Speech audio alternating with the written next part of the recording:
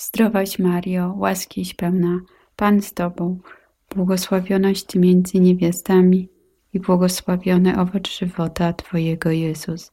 Święta Mario, Matko Boża, módl się za nami grzesznymi, teraz i w godzinę śmierci naszej. Amen.